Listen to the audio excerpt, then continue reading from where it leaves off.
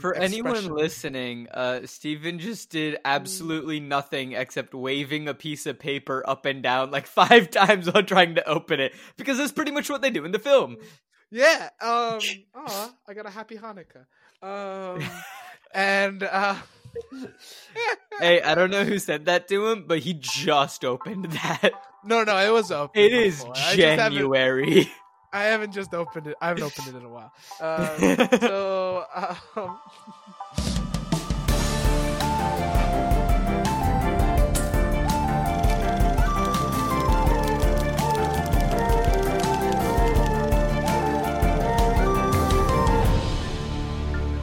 Hello, everyone, and welcome to Flip the Scripts. I'm Ankit Madeira. And I'm Stephen Nyman. And this week we are talking about The Hunger Games. Do do do do. Well, I mean, they whistle it, Stephen. I can't do the whistle. You probably could do it. That's right. Okay, you do the whistle, and I'll do the hand sign. Ready? Okay.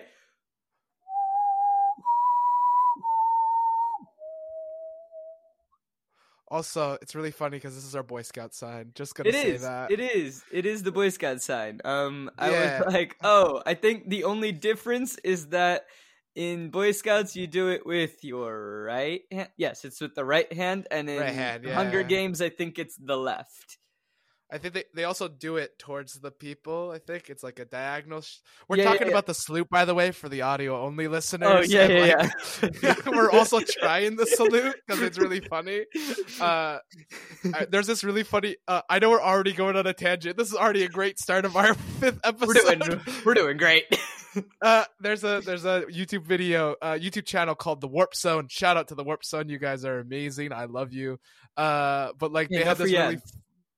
Hey, they're great though. They had this really funny YouTube video when Hunger Games first came out, where like they're all like doing the salute, and one guy accidentally puts the whole hand up, and they're like, "Dude, that's the Hitler salute." And he's like, "What's a Hitler?" And they're like, "Didn't you study pre-Panem history?" And he's like, "No." And so I just thought it's just really funny. Fair. All right, so. This is a show, in case you all forgot or are new, welcome. This is a show where Steven and I are looking at adaptation. So how does the original source material then apply to the adaptation, whether it's film, television, whatever it is? So far, we're still looking at films. This week, we are talking about the Hunger Games book series, and starting with The Hunger Games. Written by Suzanne Collins. Yes. And so this book came out on Kit in I believe this was supposed to be you. Yeah, I know. This book came out in 2008 and has had 3 sequels subsequent in the order. Catching Fire came out in 2009, Mockingjay came out in 2010, and the new book Songbird and Snakes came out in 2020. Lovely. All written by Suzanne Collins. Suzanne Collins definitely, this book kind of hit that young adult adventure motif that we were looking for in the 2000s and rode that wave all the way to victory. And did very well. So, listeners, as you may have put together, the next few episodes, if you want to read ahead, if you haven't read these books, are going to be Hunger Games, Catching Fire, Mockingjay, Part 1 and Part 2, and then the new Songbird book. Yeah! I forgot what it was. It's the Ballad of Songbird and Snakes. Songbirds. Multiple songbirds. I think it's one snake. No, it's multiple snakes. Songbirds and snakes. But that's we what have we to are make doing. sure. We have to make sure, because after the Percy Jackson and the Lightning Thief, Percy Jackson, the Lightning Thief fiasco, we have to make sure. We do need to make sure. So if anyone's curious, I mean, that's what we are going to be doing. So if anyone wants to read ahead, watch ahead, go for it. That's what's on the docket and what is coming in the future for this show. But before we can get to the future, we have to do the present, and we need to talk about this film and this book. So I have some facts about this film. Now, I like some facts. Go for it, Ankit. All right. The director is Gary Ross. The writer is Gary Ross, Suzanne Collins, and Billy Ray.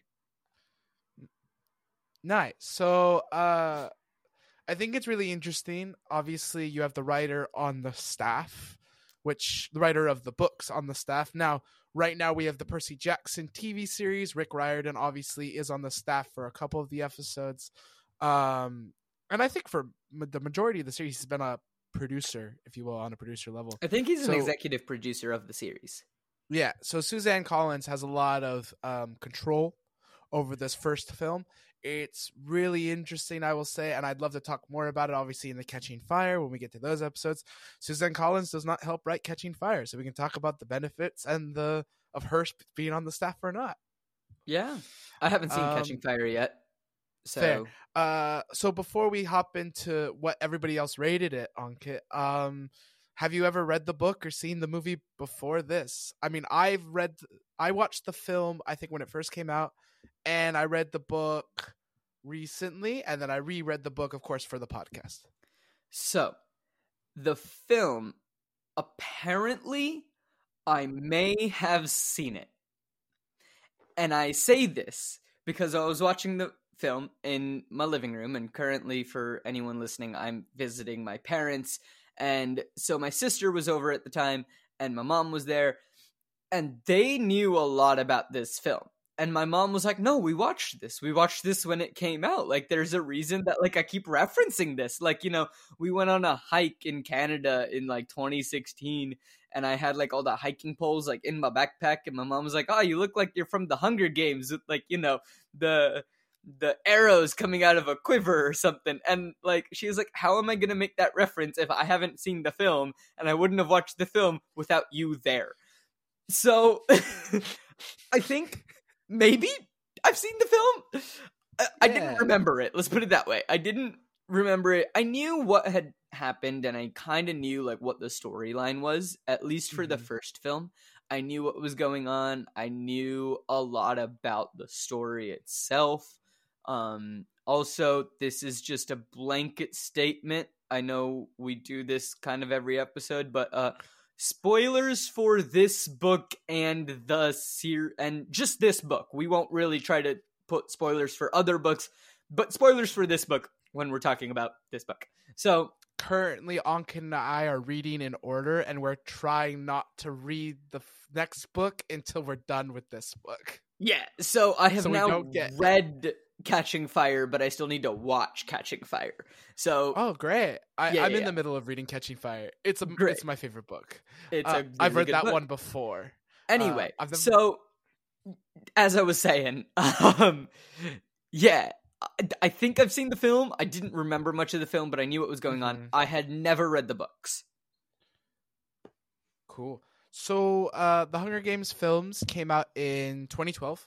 Yes. So they were riding the Harry Potter Twilight hype train that was very popular at that time.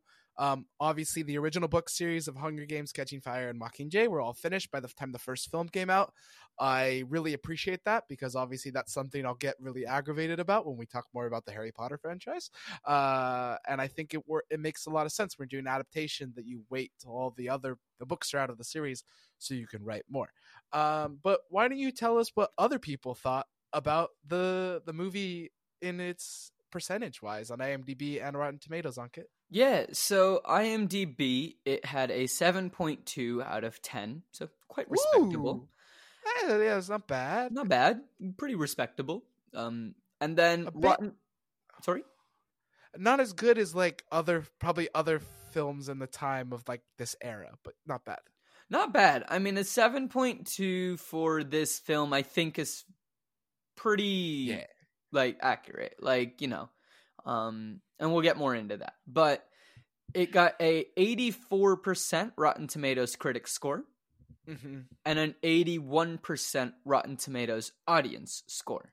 So pretty similar there between the critics and the audience. And it was made on a budget of $78 million US. And it box officed $695.2 million US. I mean, there'd be no point to a sequel if they didn't make their money back. And they made their money and then some. Yeah. I think before we get to the big bulk of the adaptation, I think because, we did jump in last time, I think it's just really fun. Let's talk about the film itself. I mean, the book, we could talk about the book more as well. But the film, as just a film, I think is really interesting. It was following this kind of old trope that came out with the follow cam, shaky cam. I don't know if I like shaky cam in films. I'm very off put by shaky cam in film. What's your opinion? I didn't like it. Thank you. I feel like it kind of subtracted from the film experience. I literally have a note in here going, the shaky camera work is an interesting choice. I'm not sure if I like it. I understand why it is potentially used in certain moments. Like, I understand why it might be used if you're trying to give a point of view running through the woods scene or something, right? That makes sense because when you run, you're not in a perfect, beautiful line. Most people aren't. Especially when you're running through the woods and you're weaving in and out of trees and jumping up and down logs and various other things. So I think there are moments that shaky cam is good and it can be used well. I kind of felt like they used it a bit too much in this film. Yeah. In places that they didn't need it to be. Agreed. So, kind of giving a little summary of the Hunger Games really quick before we jump into our big section of adaptation. Yeah. And just for my audience sake, Ankit already knows this, but for you guys who want to know, we are not going to get to the games today. So if you're expecting to hear about the Hunger Games and all the death of children, that's next week. But if you want to focus on the lead up to the 74th annual Hunger Games, stay tuned. So basically, we're in a country called Panem, which was old North America. Basically, District 12 is where our hero grows up. Some people say District 12 is in the Maine or Boston area, Massachusetts. It's on the East Coast. I've put it in Massachusetts in my head. And so Katniss Everdeen grows up District 12, a very poorest district. There were 13 districts. We won't talk more about the 13th district because that will ruin spoilers for the rest of the films. But basically, 24 contestants are put together, and they're going to fight each other to death, and the winner gets crowned the victor of the Hunger Games. And it's a way for the capital, which is in the middle of the Rockies, to control the 12 districts in what was United States, but now is Panem. It's the United States and Canada. So I have pulled up and a map. Bit of Mexico. Yes, it is all of North America for the most part. I have pulled up a map. Now, this is just a quick map that I was able to find. It might not be the most accurate one, but it's the first one that popped up on Google Images. So there's a new map that they've kind of made canon now, though, because if you're looking at, I don't know what map you're looking at, but there's a map that they had in Songbird and Snakes the movie that people are like, oh, that's the canon map now because Suzanne Collins approved that map. Okay. But every map will help you. Great. I mean, this is a rough idea, but where the different districts are, in case people are wondering, and I'll go kind of in chronological order. I'll do my best to describe where it is, because some of it is confusing. So, District 1 is kind of like North Dakota, Wyoming, Idaho, down into Nevada part. District 2 is like Colorado, New Mexico, Arizona. District 3, wow, this map makes absolutely no sense on how they place the districts, but fine. District 3 is kind of like Minnesota, Great Lakes area up there. District 4 is currently where I am, which is like Northern California, Oregon, Washington kind of area. District 5 is Southern California, New Mexico. District 6 is up in Canada, it looks like, for the most part. Not so, like, you have Toronto, and then like it's the next section past Toronto. I don't know what is over Which there. one are you looking at? Apparently not the right one. Am I looking at the wrong one? I mean, technically, so District 4 is well, like, so like. Oh wait, I found another one which makes a lot more sense. Because in Pan Am, basically, you can imagine half of California has been like swamped by waters and stuff. So like, it is a smaller country than what was the United States because the water levels has risen. It is a while after the states had existed, but like the District 12 is District 12 is like New York-ish area. New York, Boston, Pennsylvania. Yeah. Great. So apparently I was looking at the wrong map. Listeners, we will try to find a better map and have a better idea of where districts are located in a future episode. Okay, but the only districts we really need to focus on for this one is just District 12 and the capital, because that's the only ones in the whole. That's the only locations in the whole film. Hey, so I went on a rabbit hole and it ended up being wrong. I appreciate it. I think there's a whole argument of what the correct map is. You and I can now figure this out together. I think we're smart enough. So we know that District 12 is on the East Coast in the Appalachian Mountains, where there's a lot of forest, Pennsylvania-ish area, maybe near Lancaster, Pennsylvania, Boston, somewhere on that over there. And the capital, which is in Denver, Colorado. Specifically Denver, because it's in the middle of the Rockies, and that's the most capital city that I can. And also, there's a river in the middle of the capital, and there's a river in the middle of Denver. So I can assume that's the old Colorado River. Hey, congrats, Denver. So I imagine Denver is now the capital of Pan Am. So that will make a lot of sense, by the way, when we get to some math that I've done for the film, when we start going over the adaptation, because they talk about the train ride from District 12 to the capital, and I've done the math of how long it would take. Okay. Lovely. So let's jump in. Do you want to finish the basic overview of the book? Yeah, that was it. So Katniss Everdeen, her and another tribute from her district, Peeta, have to fight in the Hunger Games for their life. And will they live or will they die? I won't say it until we get to it in the book. So if you haven't seen the film or you haven't read the book, you won't know that till next week. So watch it or read it before that. There's the basic plot of what's going on. So, where we start with Prim having a nightmare, and she's freaking out, and Katniss comes over to comfort her. Yeah, I think before even we get to that, I think there's a really interesting, some interesting things that happen before that. But I think one thing we have to acknowledge before jumping in, this is the biggest change from book to film, and we understand why it happened, is we're not in Katniss's mind. So in the book, in the Hunger Games, when you read the Hunger Games, you're in her mind, like you're kind of first person Katniss Everdeen. Yeah. And so you get such a good instinct of what she's thinking. It really helps us see a lot of things. Obviously, we don't get that. And then before we even get to see film, they start with opening writing, which explains the simple rules of the game. I thought this was helpful.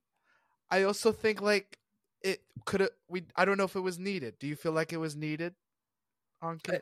I think it was helpful. I think they probably included it for people who were going to be very confused. But I also feel like it is something that could have been explained a bit more in the story. Exactly.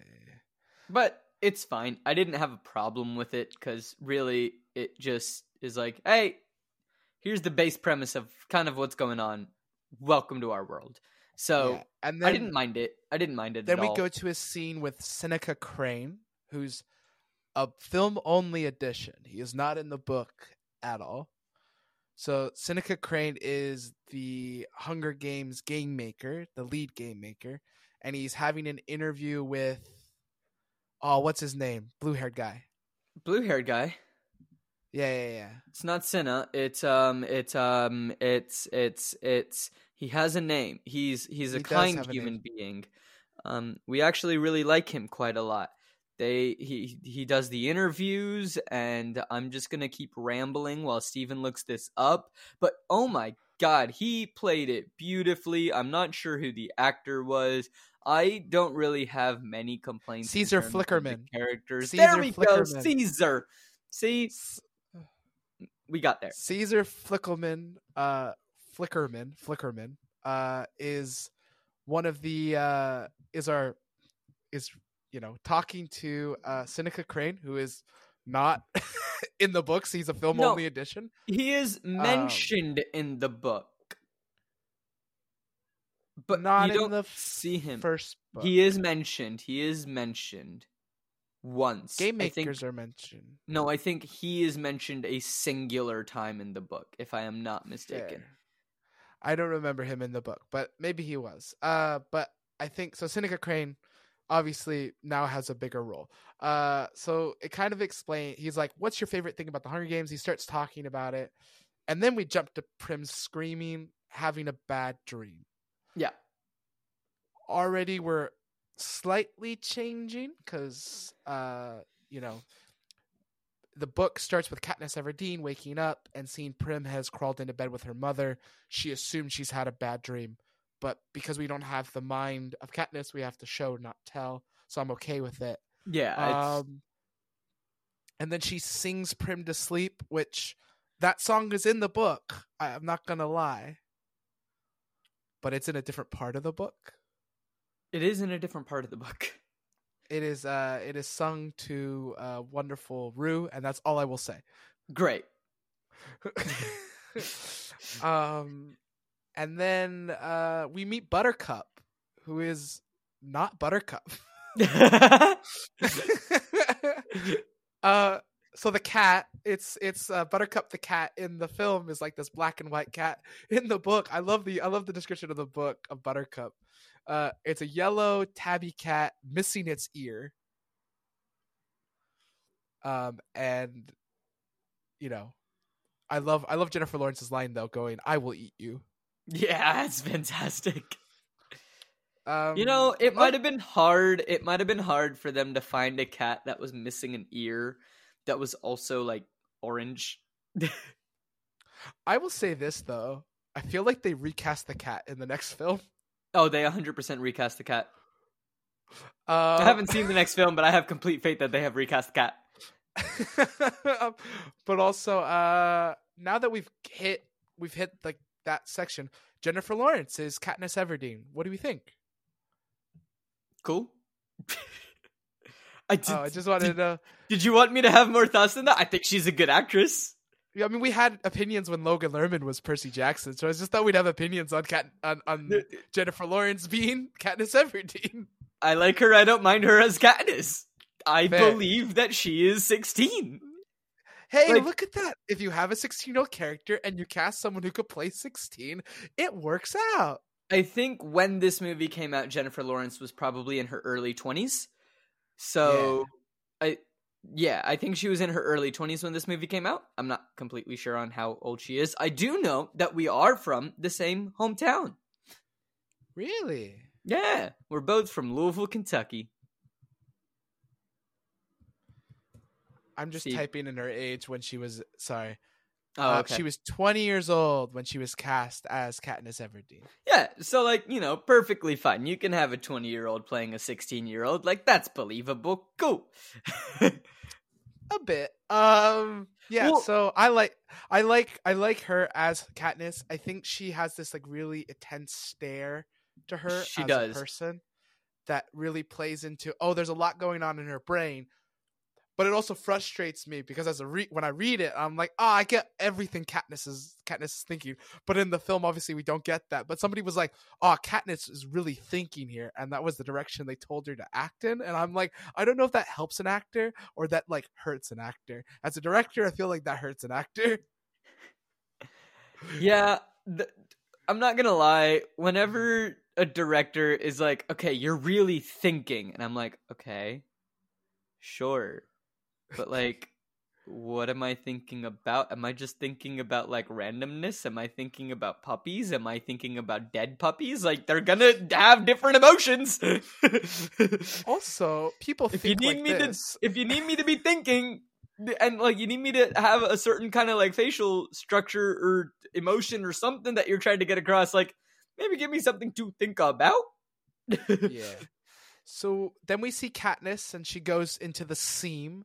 Oh my gosh, I think the seam is like straight from the book to the film. I think it looks so good. And I really like the feel of it, and like the you know, all the miners going towards the mine. Yeah, it does give me the fact of like I'm in a District 12. This is the District 12 environment. They did a really beautiful job of kind of getting to that. I think there's one thing about the seam that I think is really interesting from the book's perspective is in the seam people have olive skin tone and black hair and dark eyes. So that's like the common trait of the people in the seam. They all they could be brothers and sisters. This is straight from the book, except for Prim and her mother. Prim, of course, has blonde hair and blue eyes. Her mother also has the same. Her mother's from the merchant part of District 12. So there's a separation there from the districts of like kind of like this racial identity, if you will, of like, oh, if you're born here, you'll have this. But if you're born here, you'll have this. Yeah. And I mean, you see that in society itself. So it makes complete sense. Yeah. So even in District 12, the poorest district in all of Panem, segregation. Wee. So you got the rich people and the poor people. So then Katniss goes to the wood. She goes to the woods. Hunt. Yes. She's moving through the woods. This is where we see a lot of the shaky cam where I think some of it works, some of it doesn't. So again, like as I said earlier, when she's running and it kind of looks like we are in her point of view, I think it works, but not when we're just seeing her and it's kind of like the camera's running behind her. Just my preference. People are allowed to have different opinions. It's completely fine. So she then finds a deer, and so she, stalks it like a true predator. And she takes aim, but just before she's about to hit the deer, Gale shows up and he interrupts her, and the deer runs away, and she's pissed. So I have an issue with this actually, and I think I have a major issue with this. Okay. So, like, I think Katniss Everdeen, book version, would never hunt a deer on Reaping Day. Yeah. Because, first of all, on Reaping Day, there's going to be too many capital people. It's illegal to hunt in District 12. It's illegal to go into the forest. They would be found out so quick if they took down a deer. Oh, yeah. Number one. Number two, Gale wouldn't be happy if she missed a deer. Neither would Katniss. They'd be really mad at each other. And so, like, already I'm kind of like, okay. But I love the joke. I like the fact that the joke from the book is Katniss missed a bird and it hit the bread that Gale was gonna give her. So I felt like Gale's played by, we should probably tell the people who Gale is played by. Liam Hemsworth. Liam Hemsworth, so Thor's brother, is on screen. He looks way too. He just looks really good and like well fed to be in the Hunger Games. He looks slightly too buff to be from the seam. That's what I'm saying. Like, there's this whole thing. Like they say that Katniss and Gale like look so much alike they could be like siblings, but they're not. I don't really see that for those two. I understand you always can't get perfect casting, but I felt like this is Liam Hemsworth. He was all right. Yeah, he's not as important in this book as he is in later books. Yeah, we'll get to him in later books, but I think the main issue that I had is like Gale was always like a stronger person from the seam. But he never seemed like he was buff. And Liam Hemsworth is just kind of buff. Yeah. So, like, I think he does a fine job in the film. Like, he plays Gale very well. Like, don't get me wrong. Like, you got the right person to play the part. He just looks slightly too buff. And if that's my biggest complaint, I'm okay with that being my biggest complaint.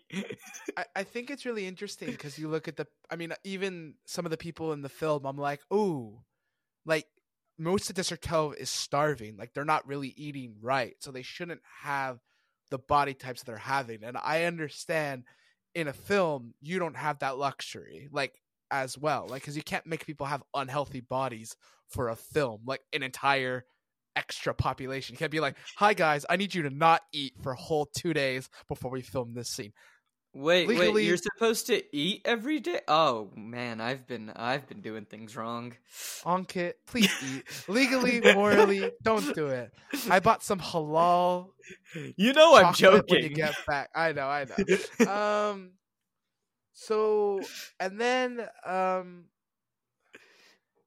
like, you know, she was like, oh, I could have sold it to some peacekeepers. And then Gale's like, oh, not today, because we hate the peacekeepers.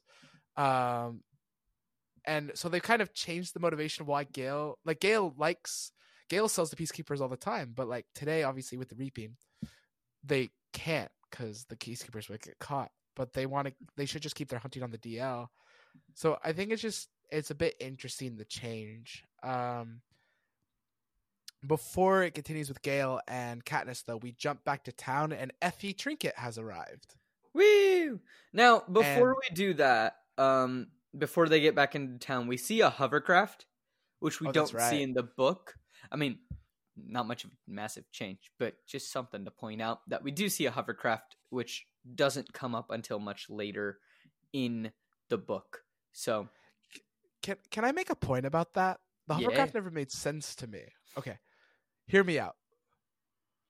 Effie takes the train with Haymitch, Katniss, and Peeta. Spoiler alert, we'll get there. We're going to get there in this episode. It's fine. Takes the train to the district.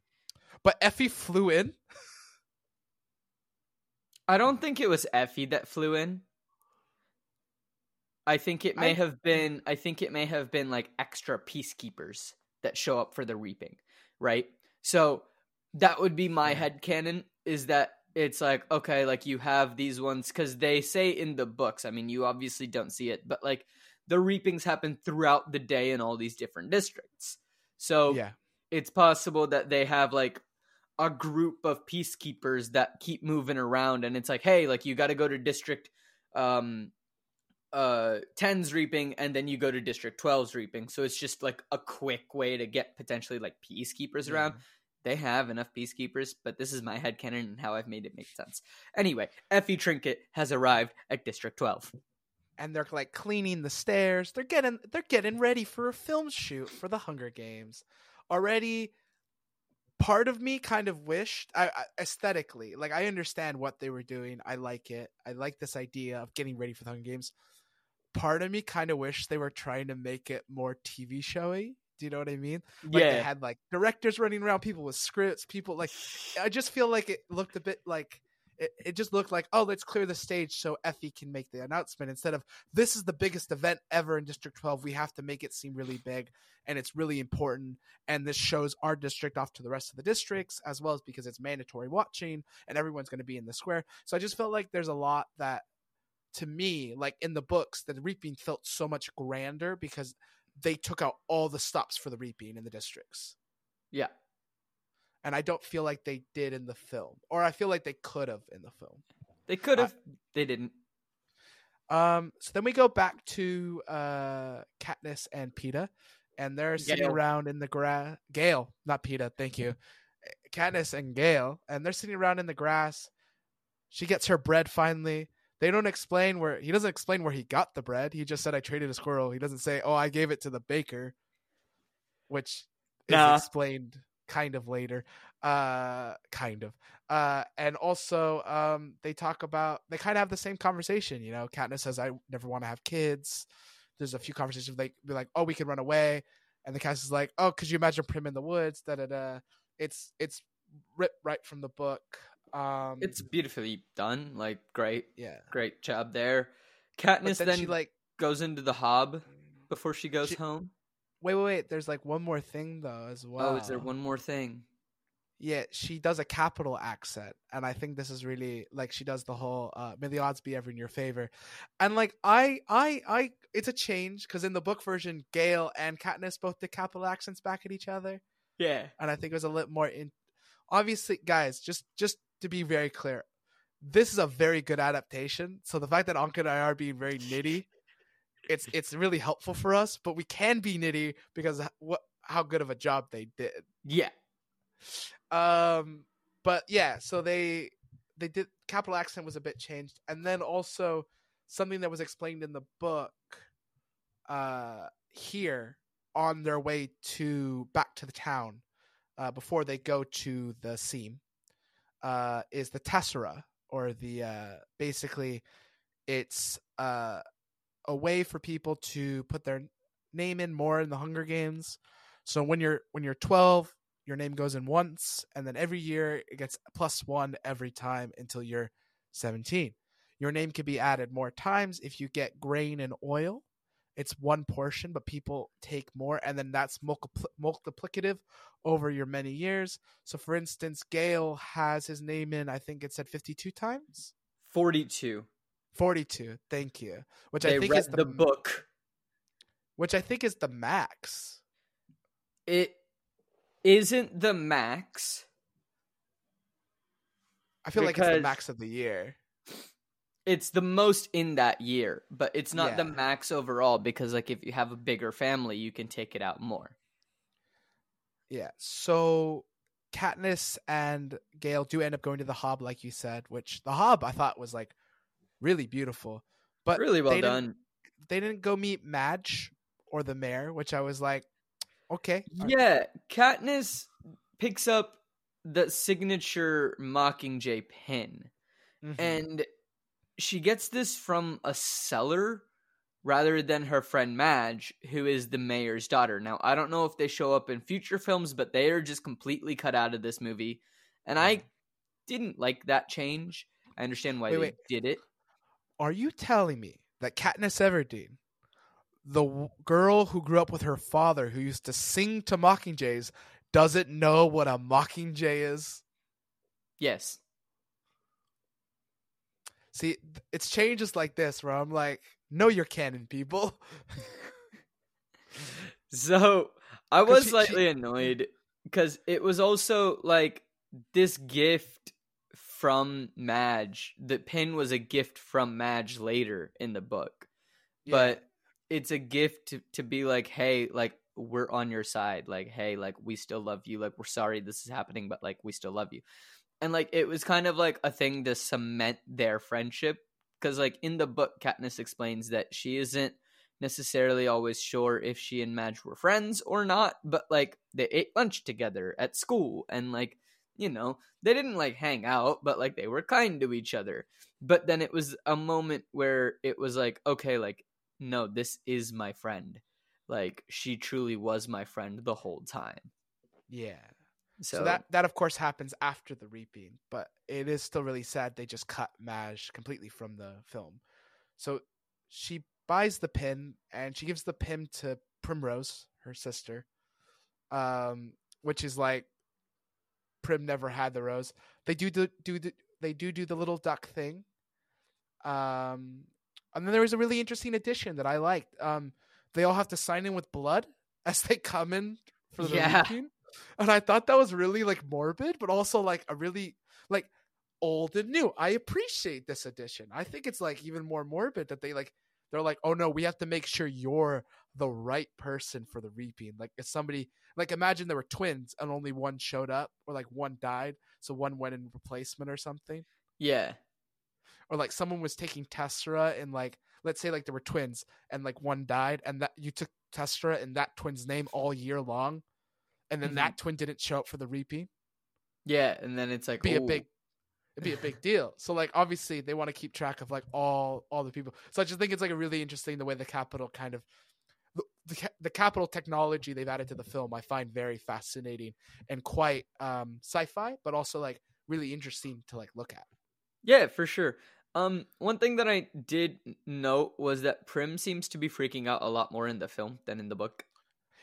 Yeah, I think when Katniss tells Prim, your name is only in once out of like, let's assume there's like 200 females in District 12, ages 12 to 17. And then add Tesseract, so like, you know, you have a 1 in like 500 chance maybe to get picked. And like Katniss has like Katniss has a more of a chance to be picked than Prim does. Yeah, so 100%. For anyone who's unaware, every year, so between the ages of 12 and 18, your name gets put in. 17, sorry. No, 12 and 18, because Gale is 18. I swear Gale's 17. Is it 12 and 18? I think it's 12 and 18. Because it's 6 years that you have to go through the reaping. So 12, 13, 14, 15, 16, 17, 18. Oh, 7 years that you have to go through reapings. Yeah, he was 18 years old in the first film. You're right. So it's 12 to 18, and then each year your name gets added one more time, as well as the Tessera that you can get extra names. Like, you can add more names, but then you can get grain. So if you took 5 Tessera when you were 12, that 5 Tessera votes will stay with you even into the next year. Yeah. So multiplicative. She's told that it's one time and then nothing. Like, she's just freaking out, and I was like, okay, I understand that it's scary, but like, she's just freaking out more than I feel like she probably should be at this point. And I feel like, again, they were trying to set a mood with this film. I feel like the director had a very specific mood he wanted to send with this film. To me, it's a little grainy with the filming. It feels very gray in the world. So I just felt like, again, it was the mood he was trying to build. A bit like a horror kind of feel, maybe? Sure. I don't watch a lot of horror films. That's fair, but I don't enjoy that aesthetic. I feel like a lot of people, especially like when you watch Harry Potter, people like to turn up the, what's that called? I'm trying to remember. They turn up the when you're filming something, you turn up not the white balance, the other thing. The light exposure. Not the light. What are you talking about? They just turn up the exposure too much, and then you can't even see anything. So one of the questions that came up was really funny. I was like, oh, does Katniss really look 16? I was like, yeah, she can get away with it. And then I said, Effie Trinket is so good. So for those who don't know, they cast Elizabeth Banks as Effie Trinket. And I think she does the best in the whole film. I think she is, like, hands down, from book to screen. To me, like, they couldn't have found a better actor. What do you think? She knocks it out of the park. She does such a good job. I don't really have much of an issue with any of the casting. Especially, like I said, like, if my biggest complaint is that he's slightly too buff, like, we're doing fine. So Effie kind of has a bigger role in the reaping a bit. Like in the book, the mayor and Effie kind of work together on the reaping, but the mayor doesn't exist because why would he? No, he is there. Actually, they mention a mayor, but like he doesn't speak at all, and he's like probably like one of the old people that's in the chairs in the background during the reaping. He's an extra. Yeah, so instead of the mayor just talking about the War of Panem, they have a film, which I wrote. It's an interesting replacement for the backstory of Panem.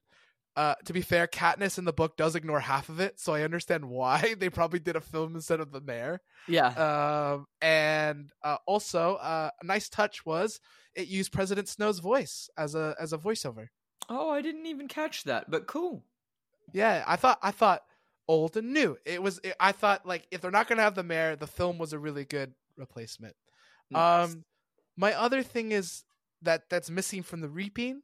Before we even get to like names being called, Haymitch isn't there.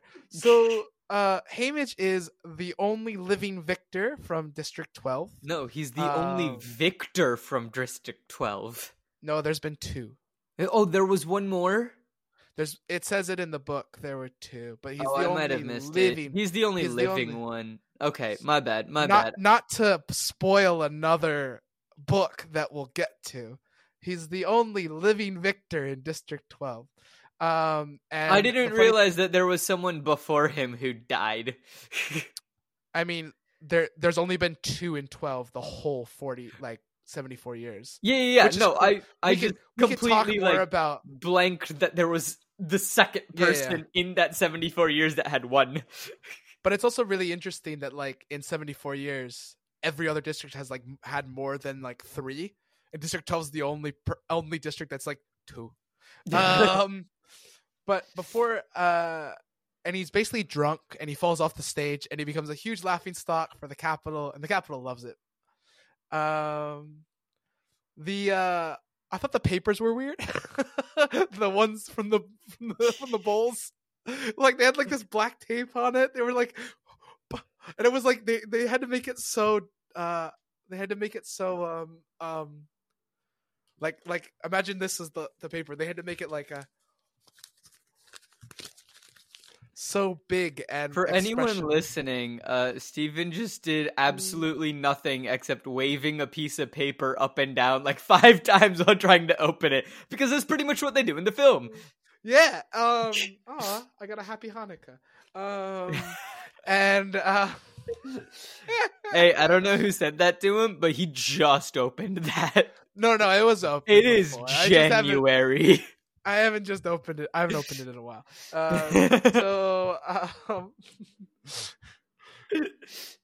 So obviously she opens the letter and boom, end of first chapter. Big moment in the book and in the film. Primrose. Say it with me, Ankit. Oh, okay. Primrose Everdeen. Wow, that did not match up. Hopefully Sebastian can make us sound good in editing. Hey, Sebastian, if it doesn't, that's fine.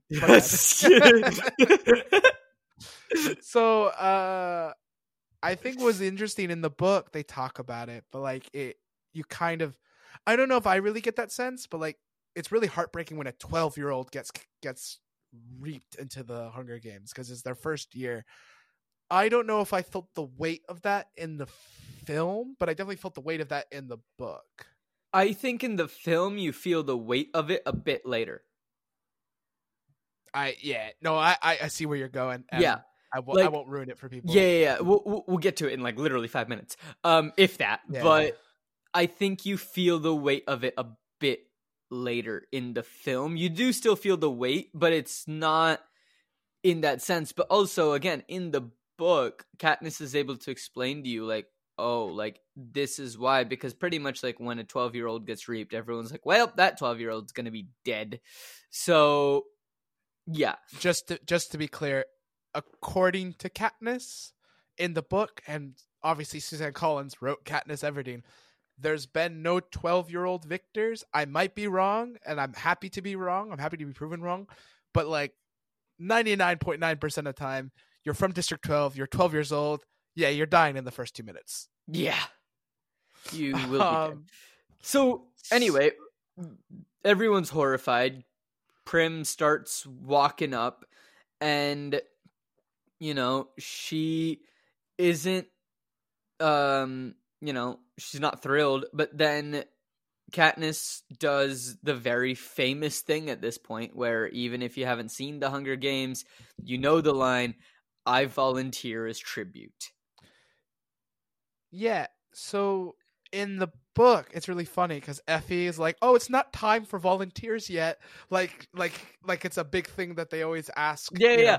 And like, I wrote this down in where it's like, you know, in the film they're like, "Oh, okay, cool," or somewhat, but like in the book, it's also kind of explained, and like you see it in the film, where like they're just like, okay, like she's not the first person to volunteer as a tribute from District 12.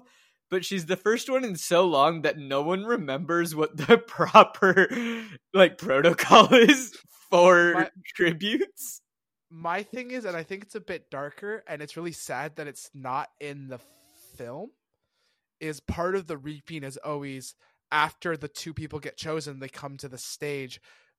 The person then goes, Effie obviously in this situation would go, would anybody like to volunteer as tribute? And then they would replace the person. Yeah. That's the actual protocol. That's not followed. But but I just think it's really dark, especially when, well, spoiler alert, Peeta's name's about to get named, and Peeta's going to be our second tribute. And no one offers, including his older brothers. Yeah. So Katniss comes up on stage. Effie's like, "Oh, I bet that was your sister, huh?" And kind of, helps us understand why she volunteered as tribute. And then there's a quiet that she volunteered. No one gives Katniss clapping for volunteering. Both in the book and the film, exactly the same. I think they handled the quietness really, really well. Yeah, they did a really nice job. And then they do the silent salute, which we were attempting to do at the beginning of the episode. and they do the silent salute, and then they go to call the males, and Peeta Mellark has been chosen. Katniss recognizes this boy, but they're not exactly like friends. She's just like, okay, he's also a 16-year-old. Like, we're in the same class kind of deal. Yeah. Like, we see that. We do see this in flashback form in the movie, but we hear about it from Katniss's point of view. But obviously we don't have that, as we've said. But in the flashback, we see that she remembers something about seeing him at a family bakery. So this is kind of where we learn a bit, like, oh, Peeta's family runs the bakery in town. I also think, here in the book, I believe we get the entire backstory of the bakery.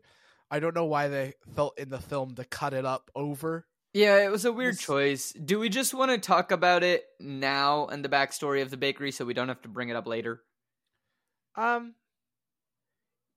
Yeah, sure. So in the book, Katniss's dad has died, and she's Prim's born. Prim's still young, so we can say Prim's probably 6 at this point. Katniss is 11, so not old enough to put her name in for Tessera. Yeah, so they're a 4-year difference between them. So, yeah. So Prim would be 7 then. Sure. She's not young enough to do the Tessera. Her dad just died. They're really starving. They don't have a lot of food. And Katniss they basically ate what they could. And Katniss is basically like, I am going to die of hunger. And it's a huge thing. Which is common. In District 12. She tries to steal food from trash. She isn't able to because she gets scared off by Peeta's mother. Peeta then burns some bread on purpose, and gives her burned bread. Throws it at her, basically. The bread he was supposed to give the pigs. And then it saves her. It gives her reasons to live. And she doesn't like owing Peeta. She doesn't like owing anybody. It's a big thing about Katniss. She doesn't like owing people. Yeah. That's pretty much the backstory. That's all you really need to know. Yeah. So then moving. What? Sorry, I was going to say. Then we start saying goodbye. Yeah. Then we start saying goodbye. In the book, they have an hour to say goodbye, not 3 minutes like the film. But whatever, I get it. You got to move the film forward. Fine. Prim gives the Mockingjay pin back, and this is where I was like, it felt more powerful coming from the friend and coming from Madge. It just feels more powerful, but it's important that she has it. Prim, begs Katniss to win, and Katniss says, I'll try my best. That's pretty much in the book. Yeah. And then Katniss does kind of tell her mom, like, hey, you can't do what you did last time when Dad died, because when Dad died, Mom went into deep depression and couldn't really help. And she was like, you have to be strong. Like, you can't abandon Prim. Like, when Dad died, I'm not around anymore to be able to take care of her. Gale comes in, assures Katniss that hey, you're gonna do fine, and it's the same, you're a hunter. And she's like, no, it's different than killing an animal. And he's like, not really, just they are animals, which humans are animals. And it's dark to think about, but he's not wrong. So except there's no mayor, no Madge, no baker saying goodbye or giving her cookies. Yeah. No other people coming in, but there are other people who come in the book. Madge, the mayor, Peeta's father comes in and is like, hey, I've always liked you, and he has a relationship with her because they will trade. So he likes the squirrels that she catches, so he usually trades with her for squirrels for bread kind of deal. So, they have a relationship. It's not like they don't, but you don't see any of that in the film. Again, I get it. You need to move the film forward. It would have been nice to see it, but it's not the worst cut in the world. No. But one thing to note is that before Gale leaves, he does promise to Katniss, which he does in the book as well, that he will look after Prim and look after her mother and take care of her family for her. Yeah. I also think the crazy thing is, so after this, we start going to the train, and the circus in the book is quite big because they've already started filming them. You don't really get that feeling in the film that they're already being filmed by the time they get on the train. So now once they're on the train, they're not being filmed, but to the train, they're being filmed the entire time. But you don't get that feeling. Then they get on the train, and they're really awed by like all the luxuries that they don't have in District 12. And then we cut to a scene, and we learn that the train goes 200 miles per hour, and you don't feel it. Here's my thing. Okay. I did the math. Oh, no. From Boston to Denver, Colorado, at 200 miles per hour. This is like if they built a new train rail and everything. A high-speed train rail. That does not exist in the U.S. It would take 10 hours. Okay. Picking up 2 hours for the time difference, of course, because, you know, you're going that way. Sure. And then Effie goes to find Haymitch. And then Haymitch and Barefeet comes in, played by the wonderful Woody Harrelson. He does great. I love him as Haymitch. Yeah. He's so good. He's a bit different. Obviously, he has blonde hair and blue eyes, but he's from the Seam in the books, so he should look more like Katniss. But it's fine. Woody Harrelson does such a good job. I can ignore that. Yeah. I can ignore. Okay, hey, he didn't necessarily want to sit in makeup and like have hours of paint put on him to have olive skin. Yeah. So fair. Completely fair. Also, I mean, he was wearing a blonde wig. Would it have been that hard to give him a brown wig? I'm just saying. It's possible that they tried it, and because it's also like a dirty blonde wig. It's not like, you know, it is a dirty blonde wig where he's, you know, doesn't look put together with his hair. It's very possible that they tried the brown, but just didn't get that same effect with the brown one, because there is slightly more that you can do with a dirty blonde to make someone look a bit more unput together than you can with just straight brown hair. So fair. Like, you know, it's possible that they tried it and they were just like, this works better with his skin complexion and whatever for what we need to look. We can, again, if these are our issues, we're doing good. Yeah. So my issue though with Haymitch, this is from a first viewing experience. You don't realize Haymitch is from District 12 because you meet him on the train and you meet him with this capital persona. Yeah.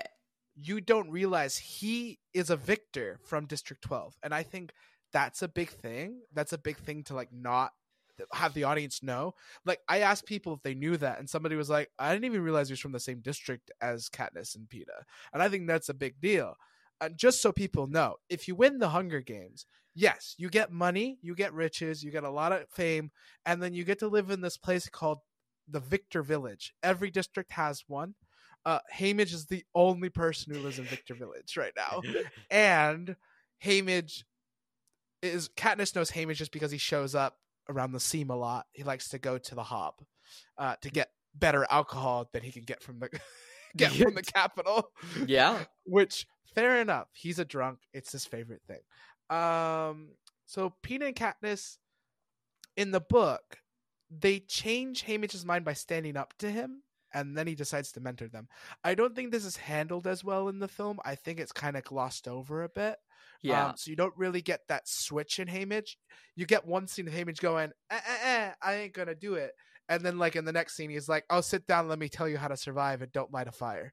Yeah, so pretty much like my notes for this, right? And like you said, like they have more of a backbone. Like they cut out a whole scene in the book where Peeta cleans up Haymitch, and they kind of make it seem like this starting conversation was enough to convince Haymitch's change of heart of like, all right, like I'll actually try to help you guys or whatever. Yeah. And then Peeta has more of a backbone against Haymitch on the train, whereas he didn't in the film. Like Peeta doesn't have the backbone. He punches Haymitch in the book. He doesn't in the film. Haymitch punches him. Other way around. Oh, sorry, yeah. Haymitch punches him. But also, like, Peeta, he's, like, overly happy on this train in the film. And I'm like, okay, in the book, like, you were terrified as well. Like, you had more of a backbone. You were like, okay, we're in this situation. How do I survive? Like... So the other thing that I think is really interesting is Haymitch in the books makes a deal with them. He says, I will stay sober enough to keep you guys alive. You just have to listen to everything I say. And because I know Haymitch's backstory like completely, like I know which Hunger Games he won. I won't tell you, Ankit, till you get there. No, I've read the second book, so I know more of his backstory, but I haven't read the third book, so I might be missing some of the backstory still. So my thing is Haymitch is, but like one of the things that's not even in the books, but people could kind of understand from the books, is Haymitch has been waiting for people like people who have a fight, like Peeta and Katniss, to show up so he can train them. And so he lets the alcohol go a bit so he can train them. But I don't get that. We don't get that deal in the books. Then we're swept off to the Capitol. Cool. And you know, the Capitol makes Peeta really happy. He gets to wave at everyone. Everyone's like, yeah. And Woody Harrelson's like, you got to learn from this guy. The people love him. And I'm like, yeah, I mean, you can't go wrong. People do love Peeta. People love Peeta. And then we end up in the stylist room. So the tributes are getting cleaned and shaved and plucked and uncomfortably cleaned. Made to look pretty in terms of dumb pretty standards. Basically, we make you look good, so then when you die, you still look good, because you died for us. Yeah. And it's also their standards of good and pretty, which are messed up. But yeah, of course. So then we meet Cinna, and I thought good casting, really understood the character. He doesn't feel like a Capitol person. Which Cinna never does in the books. Which is lovely. I think Cinna, maybe if they took away the gold makeup, could have been more interesting. Because I think, like, to me, in my head canon, I don't know if this is true or not, because I need to read the last two books. I feel like maybe Cinna's from the districts. I always get that feel when I read Cinna from Hunger Games 1. But we don't know. But Cinna is very similar. He's trusting and he's taking very good care of Katniss. But in the books, Katniss goes in that meeting very scared of what Cinna will dress her as, because usually they dress people as coal miners. Or one time when they wanted to get really creative, they put them in black dust and nude on the chariot. Yeah. And so she's really, really, really scared. And then Cinna goes, I'm not going to dress you as a coal miner. I want to do something different. She goes, oh, great, we're going to be nude. But no, he has a great thing. Katniss Everdeen, the girl who was on fire. Yay. It's Katniss Everdeen, the girl on fire in the books. No, it's who was on fire in the books. No, it's the girl on fire. I'm pretty sure it's the girl on fire. No, it's the girl on fire in the film. It's the other way. It's who was on fire in the books. Listeners, comment who's right, because I have the book right here. Hey, my book is... Oh, here it is. Hold on. This might take a while, so I mean, like, I guess I'll go with what you say. But listeners, if Steven's wrong, please bury him in the comments, because I'm pretty sure he's wrong. But fine. I'll live with it. I remember it being weird in my mouth when I read it, and that's why I remember it was who was on fire. Okay. Well, but lovely note, we should probably take a quick snack break and then come back to Katniss Everdeen, the girl who was on fire. Hi, this is Steven. Thank you for watching Co-op Forge. If you like our content, wish to support our editing staff or all, please subscribe to our Patreon and the link down below. You'll get bonus footage and many other fun activities out of it. In our description, you'll also find links to our social media, where we'll post about our new episodes. Flip the Scripts is every Friday, Seattle Across the Pond is every other Thursday, and Post Finale is posted every Wednesday. Thank you for watching. Now back to the main episode. And we're back. I hope you had a good snack break. Cinna in the book had a really cool idea for them to hold hands when they're both Peeta and... basically Peeta and Katniss were both on fire, and he had this idea for them both holding hands as they were going down in the introduction. But Peeta has the idea in the film, which I'm not mad about. It shows like they have like, you know, Peeta really is into this stuff, but I think it makes more sense coming from Cinna, because Cinna understands the world of the Capitol better than Peeta does. Yeah, no, I was mad about it. Like, you weren't mad about it. I was mad about it. I was you were mad about it. I was like, this wasn't Peeta's idea. This was Cinna's idea. I love Cinna. I love the casting. Like, I just like him as a character. Give him the idea. Yeah. Also, I think it's really funny because we have the scene with Seneca Craig, and I wrote down, who starts a countdown at 15? Because he goes like, who has created 15, the Hunger Games. 14, 13. I'm like, I started at 10, maybe 20. 15 is such a weird number. So even you could have just done the district. You'd be like 12. Oh, look, I'm doing the district number 11. 10. Yeah. See? So like, Katniss and Peeta have definitely won the entrance ceremony. They really show that in the film and in the book. You know, they're like the top of the top. People love them. And then we have the whole thing. President Snow comes up. He welcomes everybody to Hunger Games. I love the casting for President Snow. I think he is incredible. Such a good actor. I'm trying to remember his name. I do not know. I know that like Stanley Tucci plays Flickerman. Donald Sutherland. Great. Yeah, so Donald Sutherland plays President Snow, and he's really, really good. And then we get our first shot of Cato. And he's jealous. And, you know, the jealousy of the other districts. In the film, in the book, they talk about how all the districts are really jealous of Cinna and his design choice and Peeta and how Peeta and Katniss look.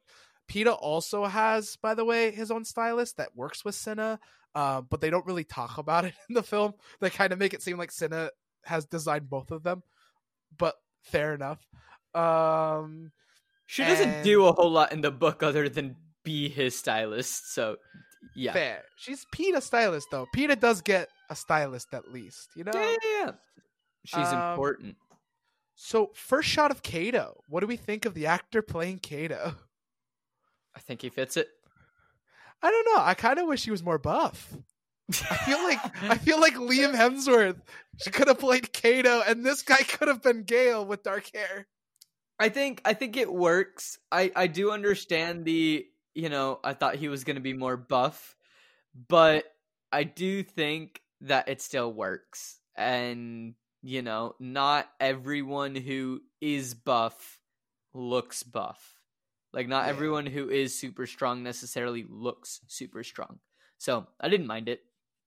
So then we cut to the penthouse suite because they're like, yeah, you're top, you get the penthouse. I'm like, isn't every floor like really magical anyway? So it doesn't matter they're on the top floor. Like, it's all just good. They're just like, Effie's lines just make me go, I hate you more and more. I know like this is on purpose. Like, Katniss is supposed to hate you because like you just have no clue that these people are like literally gonna fight to their death. But she knows. But also, I applaud Effie in the book as well, where she's like, look, I understand that this is crap, but like, I need to try to make this as light as possible. So like, I appreciate Effie. Fair. And she's never had a winner. She's been in District 12 for a long time. She's never had anybody win. So Katniss discovers the Witch at the Capitol, film only. You know, she flips through some lovely pictures on her window and sees a forest.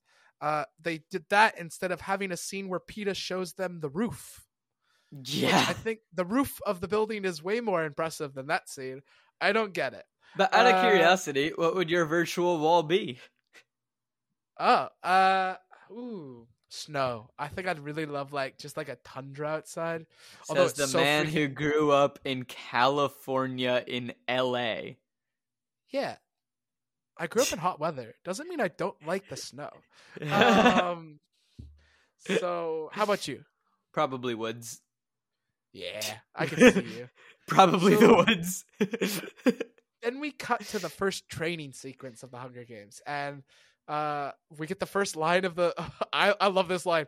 2 weeks from now, 23 of you will be dead, and which is really it's the first time it's said out loud in the film, but in the book we're constantly reminded of this because in Katniss's head, she's always like, oh, Peeta and I will have to kill each other. Peeta and I will have to kill each other. Oh, someone's going to try to kill me. Like, I understand why it has to be said.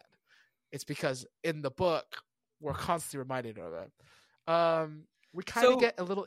This is, before we get way too into it, I had an issue with this and we had talked about the deal that they made with Haymitch a bit before, where he was like, hey, you don't mess with my drink, but I'll stay sober enough to help you, right? Yeah.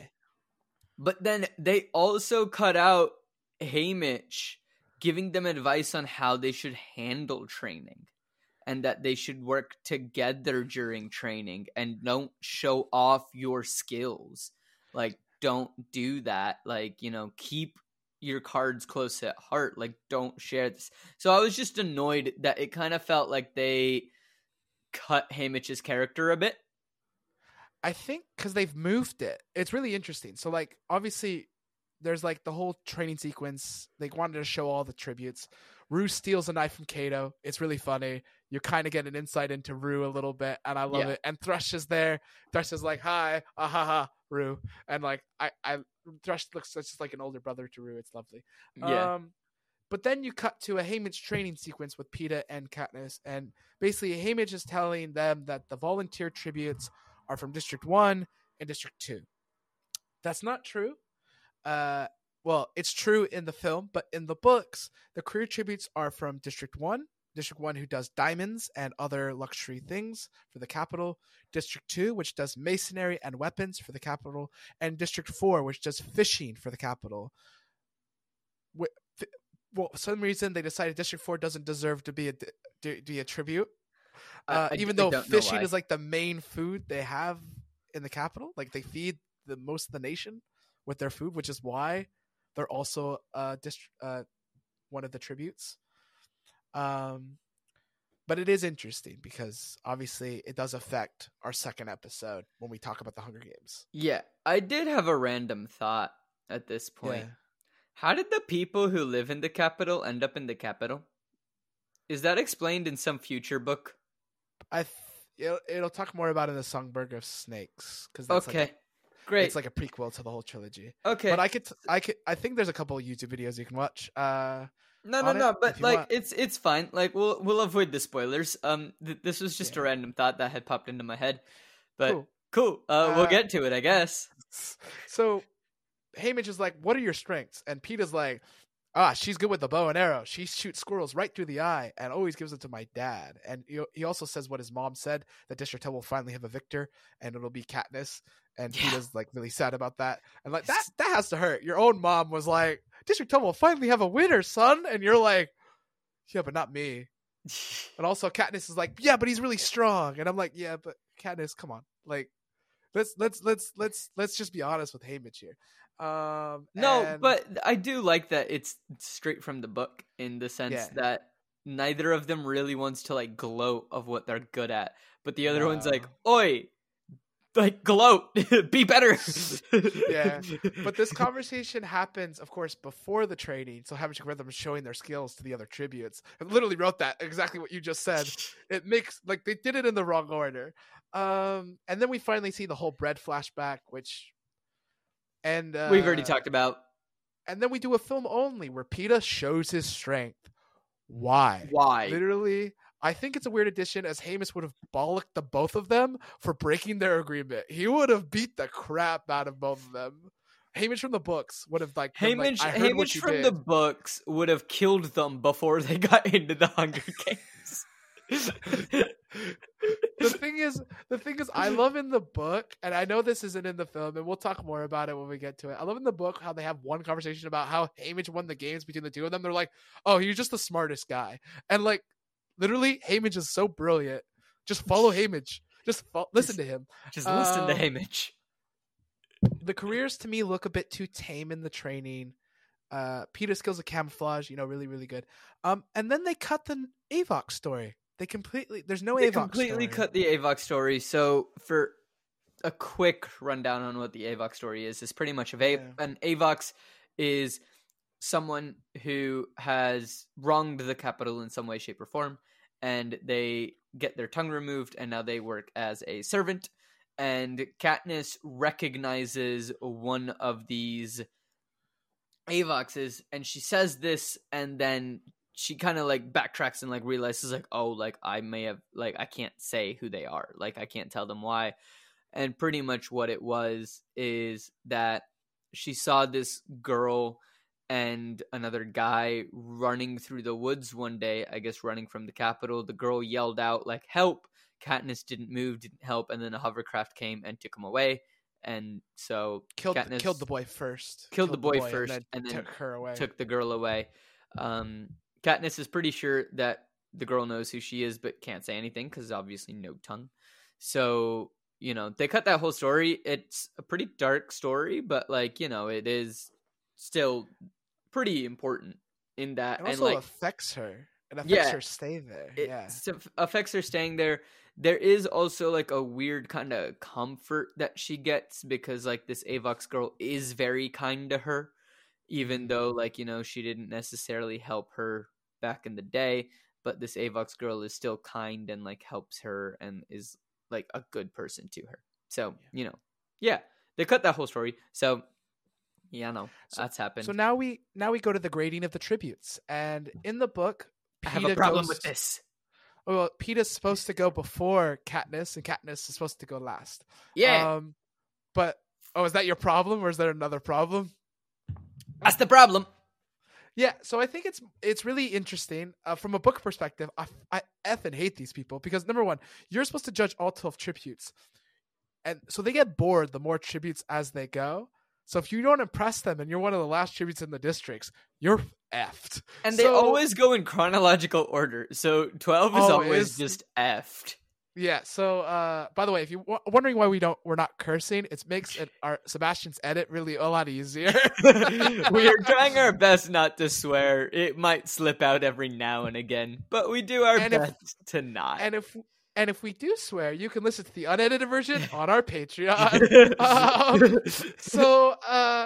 Basically, Katniss goes in. It's the same situation. She misses the first shot. Everyone ignores her. She shoots a bow right through the apple of the pig after she shoots a bullseye without anybody watching. And I'm like, yeah, cool. Straight rip from the book. That was amazing. Then Peeta goes in and does her thing. They don't really explain why she missed the first shot. It's because like she's so used to like her bows her father made, not the capital bows. That's something from her head. I get like it can't like how could you explain that in a film?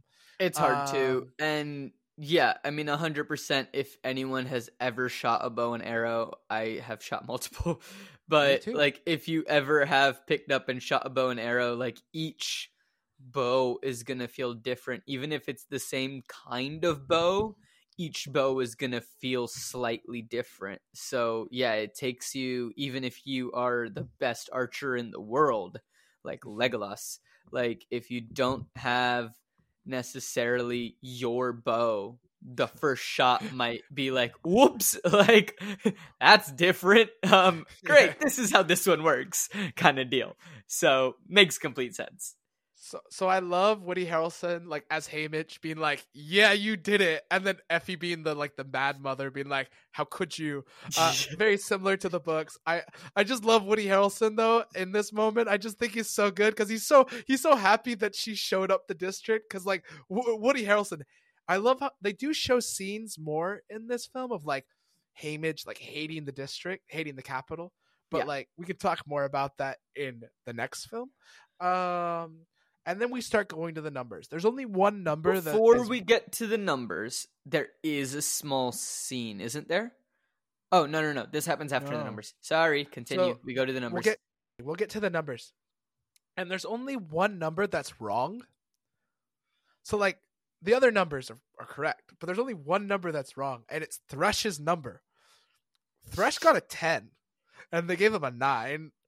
I just think if they gave him the 10 like he had in the books, it's a little more threatening because like it's now keep in mind Thresh's number isn't mentioned till like the second half of the book, like when like someone runs into him, they're like, oh my gosh, he got a 10, but like and he didn't want to join the careers because all the careers got 8 through 10. And then Peeta gets an 8, which is really good. Keep in mind this is out of 12, a weird scale.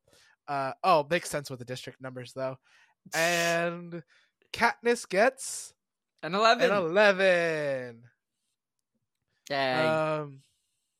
Which is the highest out of everybody. Highest, I think, in a while. I think no one usually gets an 11. That's kind of the crazy thing. So then we cut to this new scene that's not in the books at all because Katniss wasn't present for. Basically, any scene Katniss wasn't there for, it's not in the books. Seneca has a scene with Snow, and Snow explains the problems. What he's doing is new. What he's doing now, and he's like, "Why do we do the Hunger Games? Why don't we just take 24 kids and kill them?" Right. And he's like, "I don't know." He's like, "Hope. It's a powerful, controlling thing. A little hope is effective. Too much hope is dangerous." And so he's upset about the 11, and he's like, "Fix it." But I do think it's a beautiful scene. It does show the dangers of Snow. I think, like, obviously Snow is shown more in, like, the second book and the film, but I think it does set Snow up as, like, this really scary guy. I think it works, but I think maybe we would have more time for other things. I don't know. I always feel weird about additions for addition's sake, where, like, I'm also like, but you took out this, where, like, this is actually really integral to the book. Sure. I mean, this was like a 30-second scene, so I didn't mind it. Fair. Yeah. So then we get to a scene where Katniss and Haymitch are talking over a meal, and Haymitch is like, I'm going to train you guys separately now. And Katniss is, like, really upset. My problem in the films, they make it seem like Peeta's not being trained by Haymitch anymore either. Yeah. They make it seem like Haymitch is now only training Katniss, but they don't explain this is only a problem in District 12. Like, Haymitch will train both of them, but, like, because he's the only living victor of the 74th Hunger Game, in all 74 Hunger Games. Yeah. So I think it's just a bit weird. I wanted them to explore it. Also, they didn't really show Katniss as fully, like, really, really, really upset that Peeta wants to be trained separately. Like, she gets really furious at him. She isn't thrilled. No, but it doesn't really show it in the film, I will say. Very hidden. And then we go to the interviews and we meet Caesar Flickerman. My question for you, I think this is a really good question. Was Caesar Flickerman as good in the books? As good as in what? Do you think, like, the actor did a good job? Like Stanley Tucci, did you think he did a good job playing? Yeah. So I think Katniss worrying about the interviews makes sense. Same as in the books. My only thing about it is I think that they could have made Tucci seem bigger and the audience a little more hyper. I feel like they cut the audience noise out of a lot of the interview at times, a lot of the interviews. So I didn't feel like but that's nothing that's nothing on Stanley Tucci's performance. That's just sound editing. I also think it's terrible direction. I think, like, they could have made the audience, like, more hype. They could have made it like a really big live show. It could have been more of a spectacle, and I think that's what they should have gone for, and they didn't. And I don't know. Sure. Why. I don't know. I didn't mind it. So the interview happens. A lot of district people got names, like Marvel. Marvel wasn't named in the books, but now we know District 1's name is Marvel. And Glimmer. Glimmer also District 1. We know this. Basically, there are a lot of people in the districts that in the book that never got names because Katniss didn't actually meet them, but because Suzanne Collins did help write the movie, we can say, oh, that's their actual name. Right, and Katniss does learn some of these names much later. Yeah. So, it was a good interview adaptation. I did wish Caesar was bigger, or wish the spectacle was bigger. I wish the interview with Katniss was great. I wish they kept the 11-point question with the response from the judge who fell over, because I think it's, like, really hilarious to kind of talk about that and what happened then. But I understand they kind of had to keep the film going. That's kind of what it felt like. The girl who was on fire was more spinning in the books. She was a bit younger in the book. Feels a bit younger in the books in this point. Because they had to add some cushions to her dress to make her look fuller. And in the interviews in the books, all the tributes are on the stage the entire time. So it's like you get live reactions to how they would react to other people's interviews. So I think it's really interesting that they didn't. Yeah. I also think it's important for us to understand as readers and maybe watchers that he's interviewing 24 people back to back. So you have to keep the audience going. So like it's just like in the last thing where like if you're the last person to be interviewed, you got to be good. And Peeta does that. Oh, Peeta's real good. Peeta's interview in the book is straight from the book. You know, they both smell each other. He says, "Oh, I you know," he comes out and he's like, "Yeah, Katniss, she came with me," and he kind of admits to the world that he loves Katniss. Yep. Also, can I just say, I really like Peeta's suit for his interview. It's just a really nice black suit with like a very nice like long red collar on the coat. Like, ooh, beautiful. I also really love Josh Hutcherson. I love him. He's such a good actor. He's so great. Right for Peeta. He was in Bridge to Terabithia. I watched that. That's a real watched sad that. film. You've seen that film?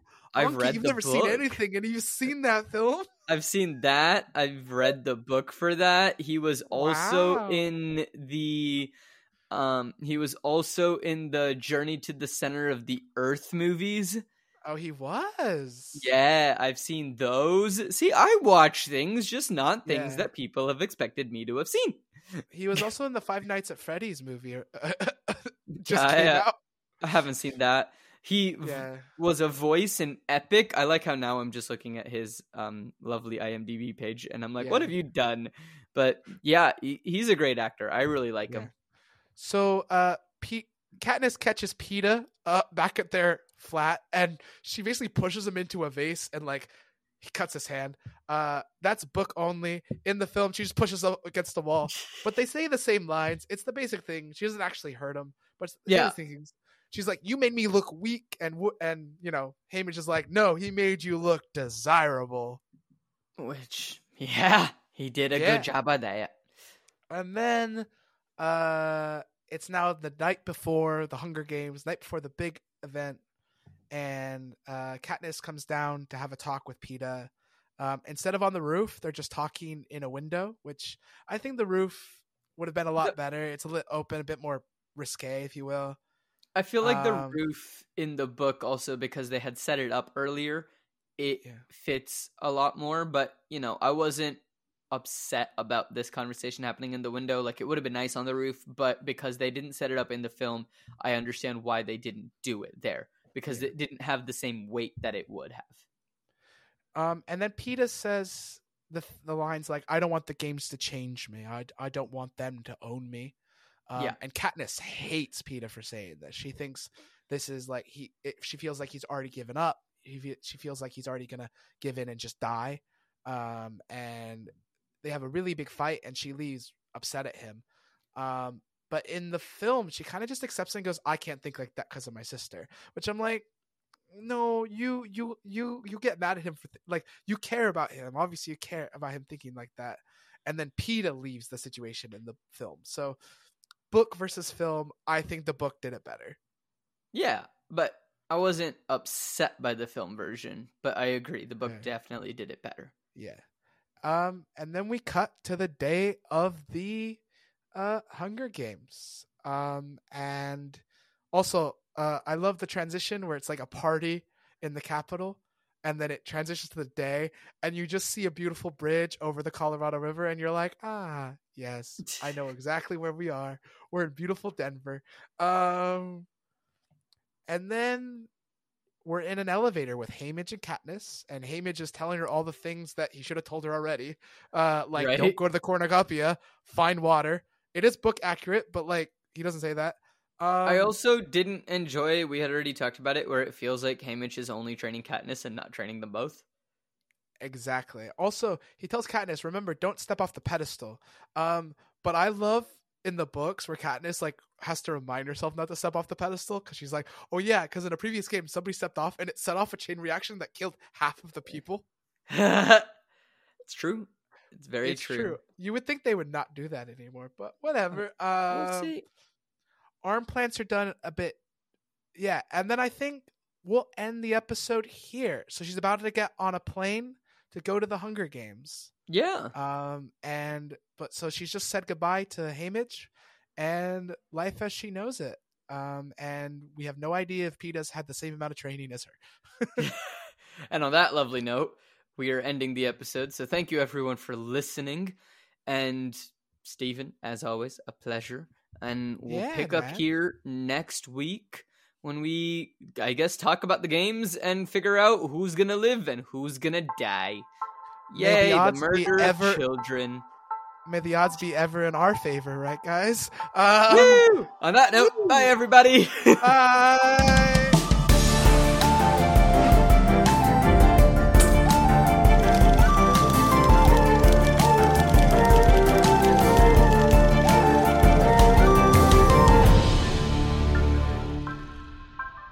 Hello, thank you so much for listening to this episode of Flip the Scripts. Flip the Scripts is created, hosted, and produced by Ankit Madira and Stephen Nyman.